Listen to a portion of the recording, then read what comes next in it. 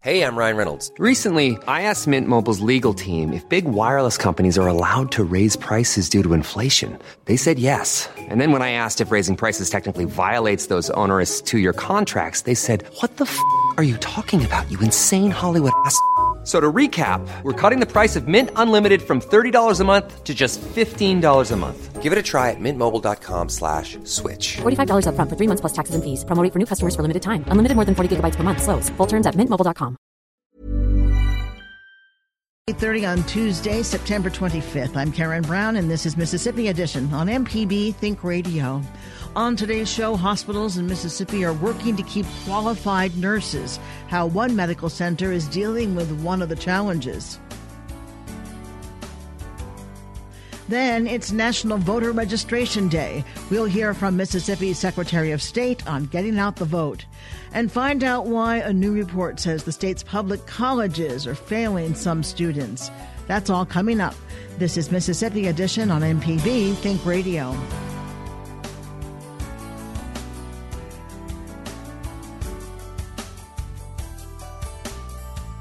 Mississippi is in the midst of a nursing shortage, much like what's happening across the country. Hospitals and colleges are working to recruit and encourage nurses to stay in the field. Officials at the Sonny Montgomery VA Medical Center in Jackson say they are trying to attract and retain qualified nurses. This weekend, the medical center held a job fair to recruit at least 34 nurses. Eva Santoyo is Associate Director of Patient Care Services at the Jackson VA. She tells MPB's Desiree Frazier the problem was predicted years ago. It's a nationwide problem. This nursing shortage was actually predicted in the 1980s. And the reason for it is if you look at the number of nurses that are now retiring and you compare it to the number of nurses that entered nursing school, the numbers don't match. Fewer people are entering nursing school. That is what's creating the nursing shortage right now. But it seems like a couple of years ago, you were hearing about a lot of people going into nursing because the pay was better and that the local colleges almost didn't have enough instructors for the classes and people were on waiting lists. How is that? That's another part of the nursing shortage, the lack of nursing instructors is a part of that. Also, the people that are, because nursing schools had to limit their number of students coming in, that added to the shortage as well. And so what are you doing as the VA to deal with this? Oh, the VA is doing some wonderful things for nursing. For example, we are initiating and working on shared governance, which is where the nursing staff themselves actually decide and put together their own policies and procedures for how they're going to run their unit. We have huddles every week with them, and they let us know what they need to do their job because we don't want to have any reason or barrier for them to not be able to do their job. The VA offers a wide variety of benefits. I can't even go into all of them, but it usually exceeds anything that's offered in the community. I'm talking about educational opportunities, tuition reimbursement, and the growth opportunities in the VA are phenomenal. Was there a feeling previously that nurses didn't have a say and that they just performed what they were assigned, but they had no autonomy? You know, I've been a nurse for a long time. And when I first joined or first became a nurse, that was absolutely true. But I don't think that's true anymore today. Nursing as a workforce has a great deal to say about how they're going to practice and what's going to happen with them in their work environment. I think that's nationwide. Now, how many nurses do you have at the VA? At this particular hospital right now, I have approximately 353 nurses right now. And how many would you like to bring on? Because you've had the fair and people have expressed interest. Yes. How many are you hoping to hire? I want to hire 34 nurses. 13 of those nurses that I want to hire are due to the addition of the beds on 4C.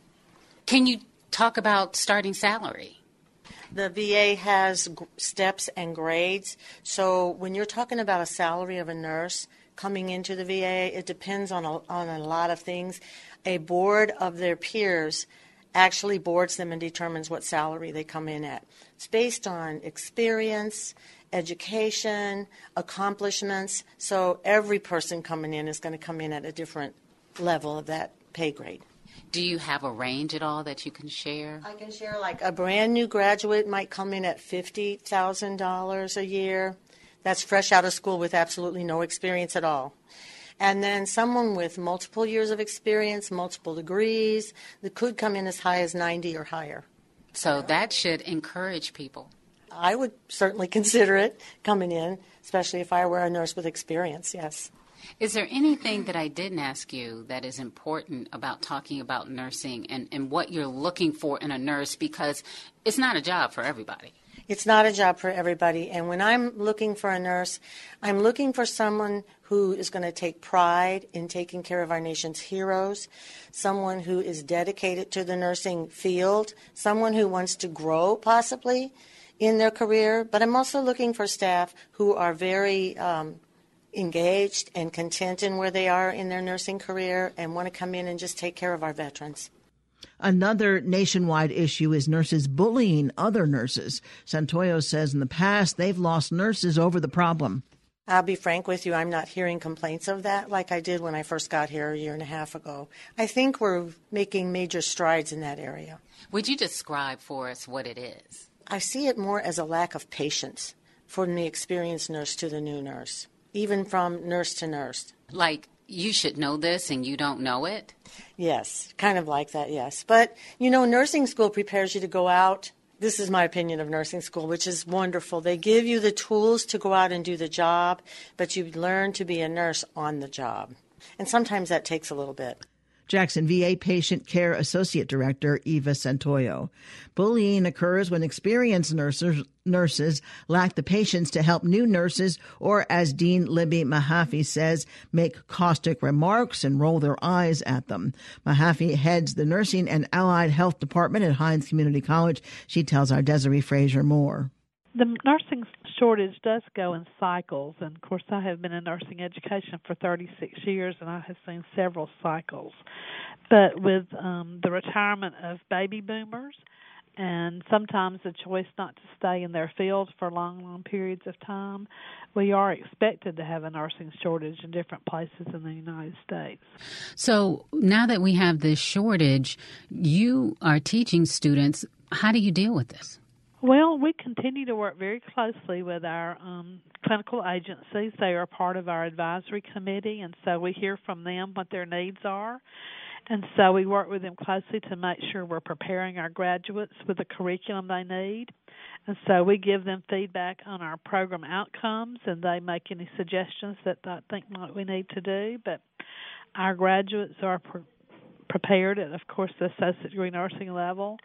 And in our state, we really only have two pre-licensure exam pathways, and that's associate degree nursing and baccalaureate nursing.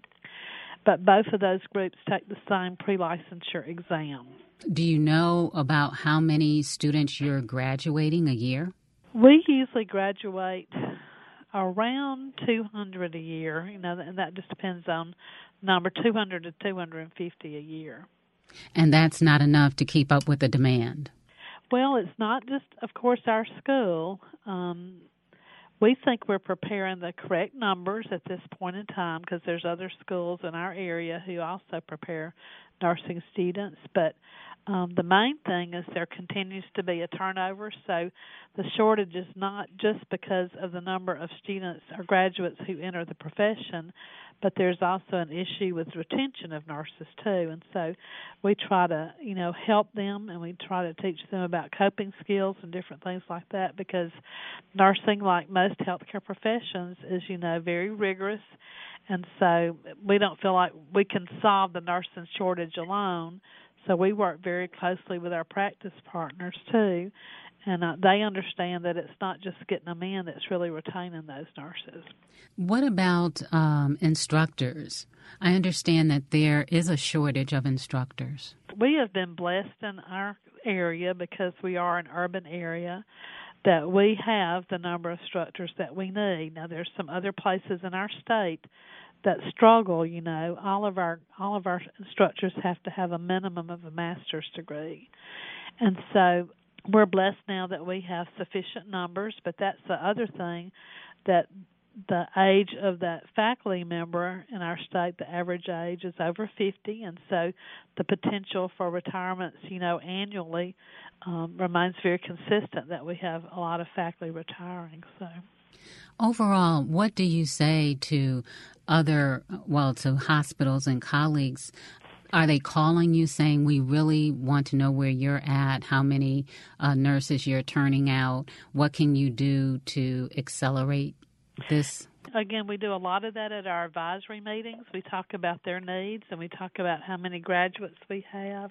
They actually come and recruit directly, with our students, so that we get those requests frequently, so we work with them in any way that we can. Again, that goes in cycles. We have sometimes that our graduates may not get their first choice of a job. They may have to look at other things. They may have to look at an alternate shift and those types of things. But typically, our graduates get jobs real readily. Can you speak to bullying at all?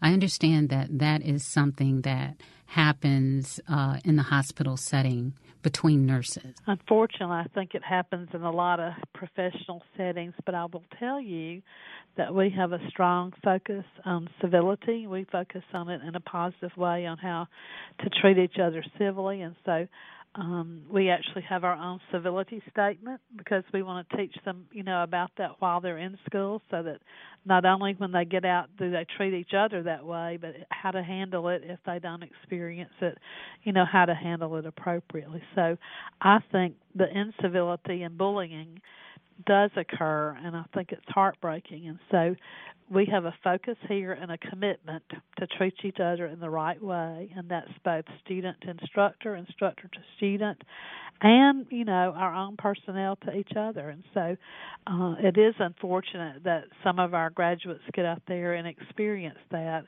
and I think that is one reason for turnover. Hinds Community College Nursing and Allied Health Dean Libby Mahaffey with MPB's Desiree Frazier. Coming up, it's National Voter Registration Day. We'll hear from Mississippi's Secretary of State on getting out the vote.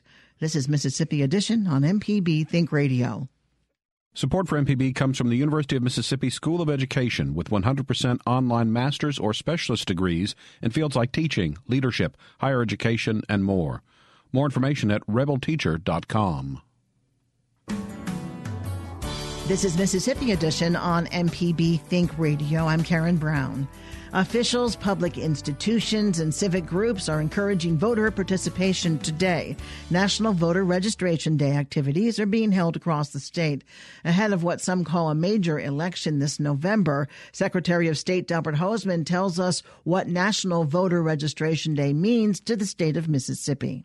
We have so many people that move to Mississippi, and we have our young people that are turning age 18, and we've been out all over in schools all over Mississippi registering them to vote.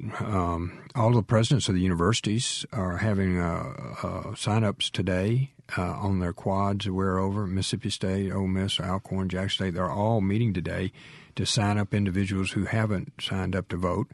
So we're putting a big press on registering to vote. We think it's really important. To me, quite frankly, voting is a right, but it's also an obligation. We have an obligation to go cast a ballot. I helped ship off the 155th to Kuwait, and 3,200 Mississippians are over there in Kuwait and Jordan and Syria and Iraq and all over the Middle East, and they won't be home for Christmas. And they're not going to be home to help their children and all the other things that go on while you're gone for a year. And I think we owe them the obligation of casting a ballot and getting in our truck and going down the road and taking 10 minutes and casting a ballot. So we're trying to get everyone registered now so they can do that. How many Mississippians who are eligible to vote are actually registered to vote? About 1.8 million are actually registered to vote. We believe the number that could be registered to vote is closer to 2.2 million. Growth factor is much larger than our individuals that are deceased. So we're registering hopefully more people than we're losing. The general election's coming up November 6th. What is the last day someone can register to vote if they want to vote in that election? Yeah, it's October the 8th. And so that's why today is so important here. Voter registration day is so important. We've only got a couple of weeks left here for people to register to vote. And I also would remind people, if you've moved about Mississippi, you need to go on our Y'all Vote and change your designation so we have you in the right precinct. And you can do that just by getting online with your driver's license and your voter registration. You can change your place to vote. And if you, in fact, want to go by the circuit clerk's office, they're always happy to see you to do that. But we'd like to have you in the right precinct when you go to vote. And there's over 1,800 precincts in Mississippi. So make sure that if you've moved, make sure that your voting rights have also moved. How does someone register to vote? Well, they can go online and take down a application right online from us. They can go to any of the universities today and register to vote. Also, they can go to the circuit clerk at any time and register to vote. And if they register to vote, the online procedure, they can send it into the circuit clerk's office, and they'll have to show their ID when they vote the first time. To register to vote, do you have to bring anything, any ID or any materials to register? Usually they'll bring their voter ID, and that has their address on it and that kind of information. There's the form says that you are a resident of the state of Mississippi. It further says that you're a resident of the United States, of course. And usually people show their driver's license when they're there. You don't have to do that when you do it by mail. You can show it when you actually show up to vote.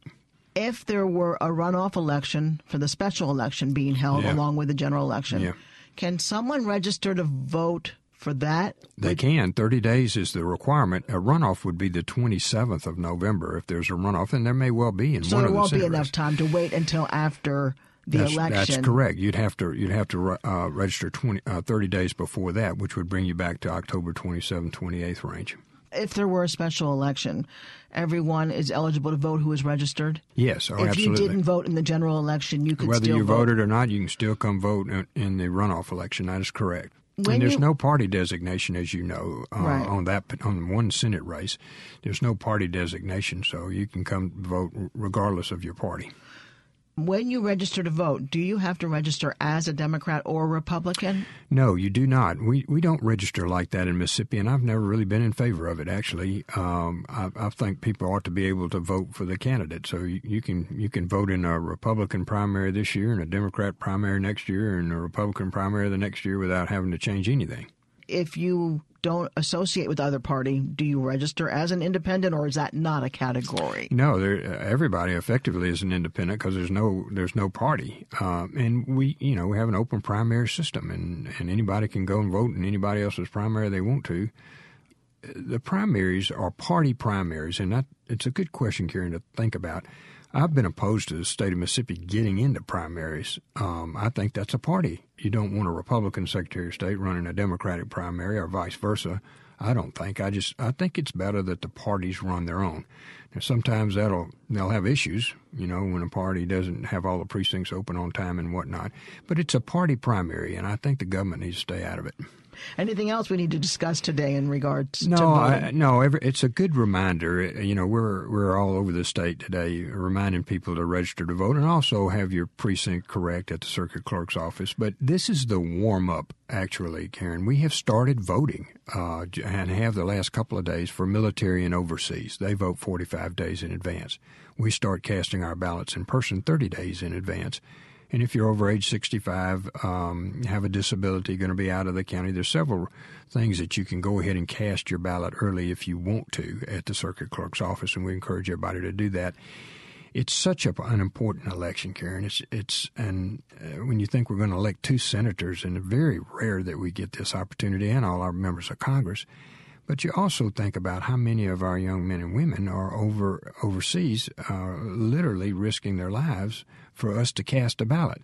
How are you going to face them when they come home and say, well, I didn't go vote, it was my night to play bridge or play golf or something? I mean, come on.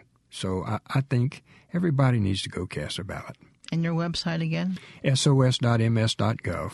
Easy to remember. Delbert Hosemann is our Secretary of State. You're welcome. Listen to MPB News on all your devices. Just download the MPB Public Media app or tell your smart speaker, play MPB Think Radio. Coming up, find out why a new report says the state's public colleges are failing some students. This is Mississippi Edition on MPB Think Radio. Support for MPB comes from the University of Mississippi School of Education with 100% online master's or specialist degrees in fields like teaching, leadership, higher education, and more. More information at rebelteacher.com. This is Mississippi Edition on MPB Think Radio. I'm Karen Brown.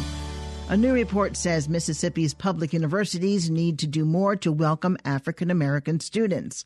Black students at public colleges and universities is a nationwide analysis out today from the University of Southern California. It says Mississippi earns just over 1.4 on a 4-point grading scale. MPB's Ashley Norwood spoke to report co-author USD's Sean Harper at the Education Writer Association Higher Education Seminar. He says other states are not faring much better. There are lots of schools across most of the states that receive one or more A's on the equity indicators. It would behoove a state system to bring together all the institutions within that system and, create opportunities for schools that are lower performing to learn from their peer institutions or institutions that are in their same system who got A's, to learn what they're doing right, what they're doing well, what about what they're doing is adaptable, replicable, scalable. What does the report overall reveal about the nation as a whole? And I think that there's an important semantic distinction here. Most of the conversation about black students for years and years and years has been about why they are failing. This report makes clear that institutions are failing black students. I think that is a really important distinction. The data that we furnish here make painstakingly clear that there are some systematic problems across states, across institutional sizes and regions of the country, right? It's not like, for instance, those who play into Southern stereotypes that, the South is certainly going to be the worst. Nope, there are terribly performing institutions all across the country. So it clearly suggests to me that public colleges and universities have an incredible opportunity to show black students that they care about them, that they're more invested in their success, that they want to improve their access and enrollments, and that they want to hire some black folks to teach them, to be their professors.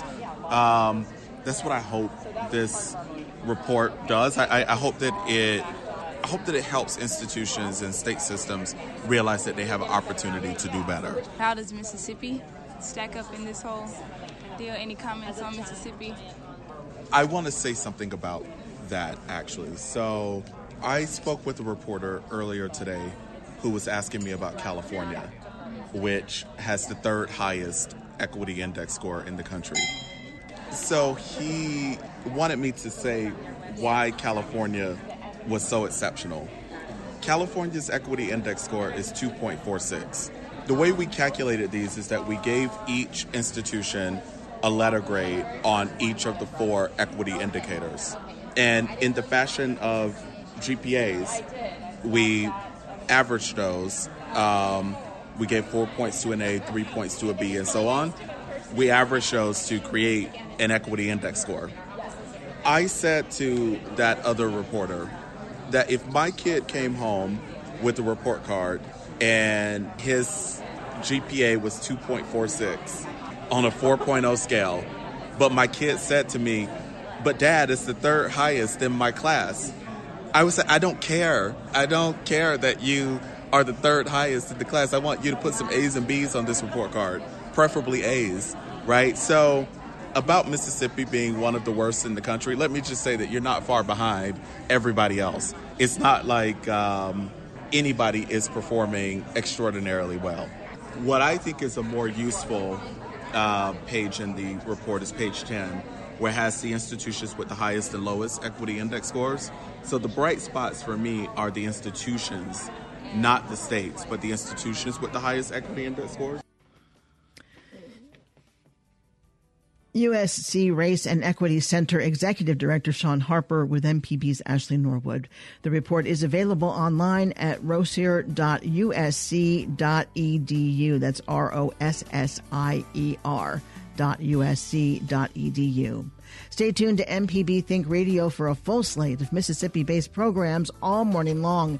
Coming up at 9 o'clock, it's Money Talks. Then at 10 o'clock, it's In Legal Terms. And at 11 o'clock, stay tuned for Southern Remedies, Relatively Speaking. We want to hear from you. Let us know what you think about a story or send us a news tip by visiting MPB News on Facebook and Twitter.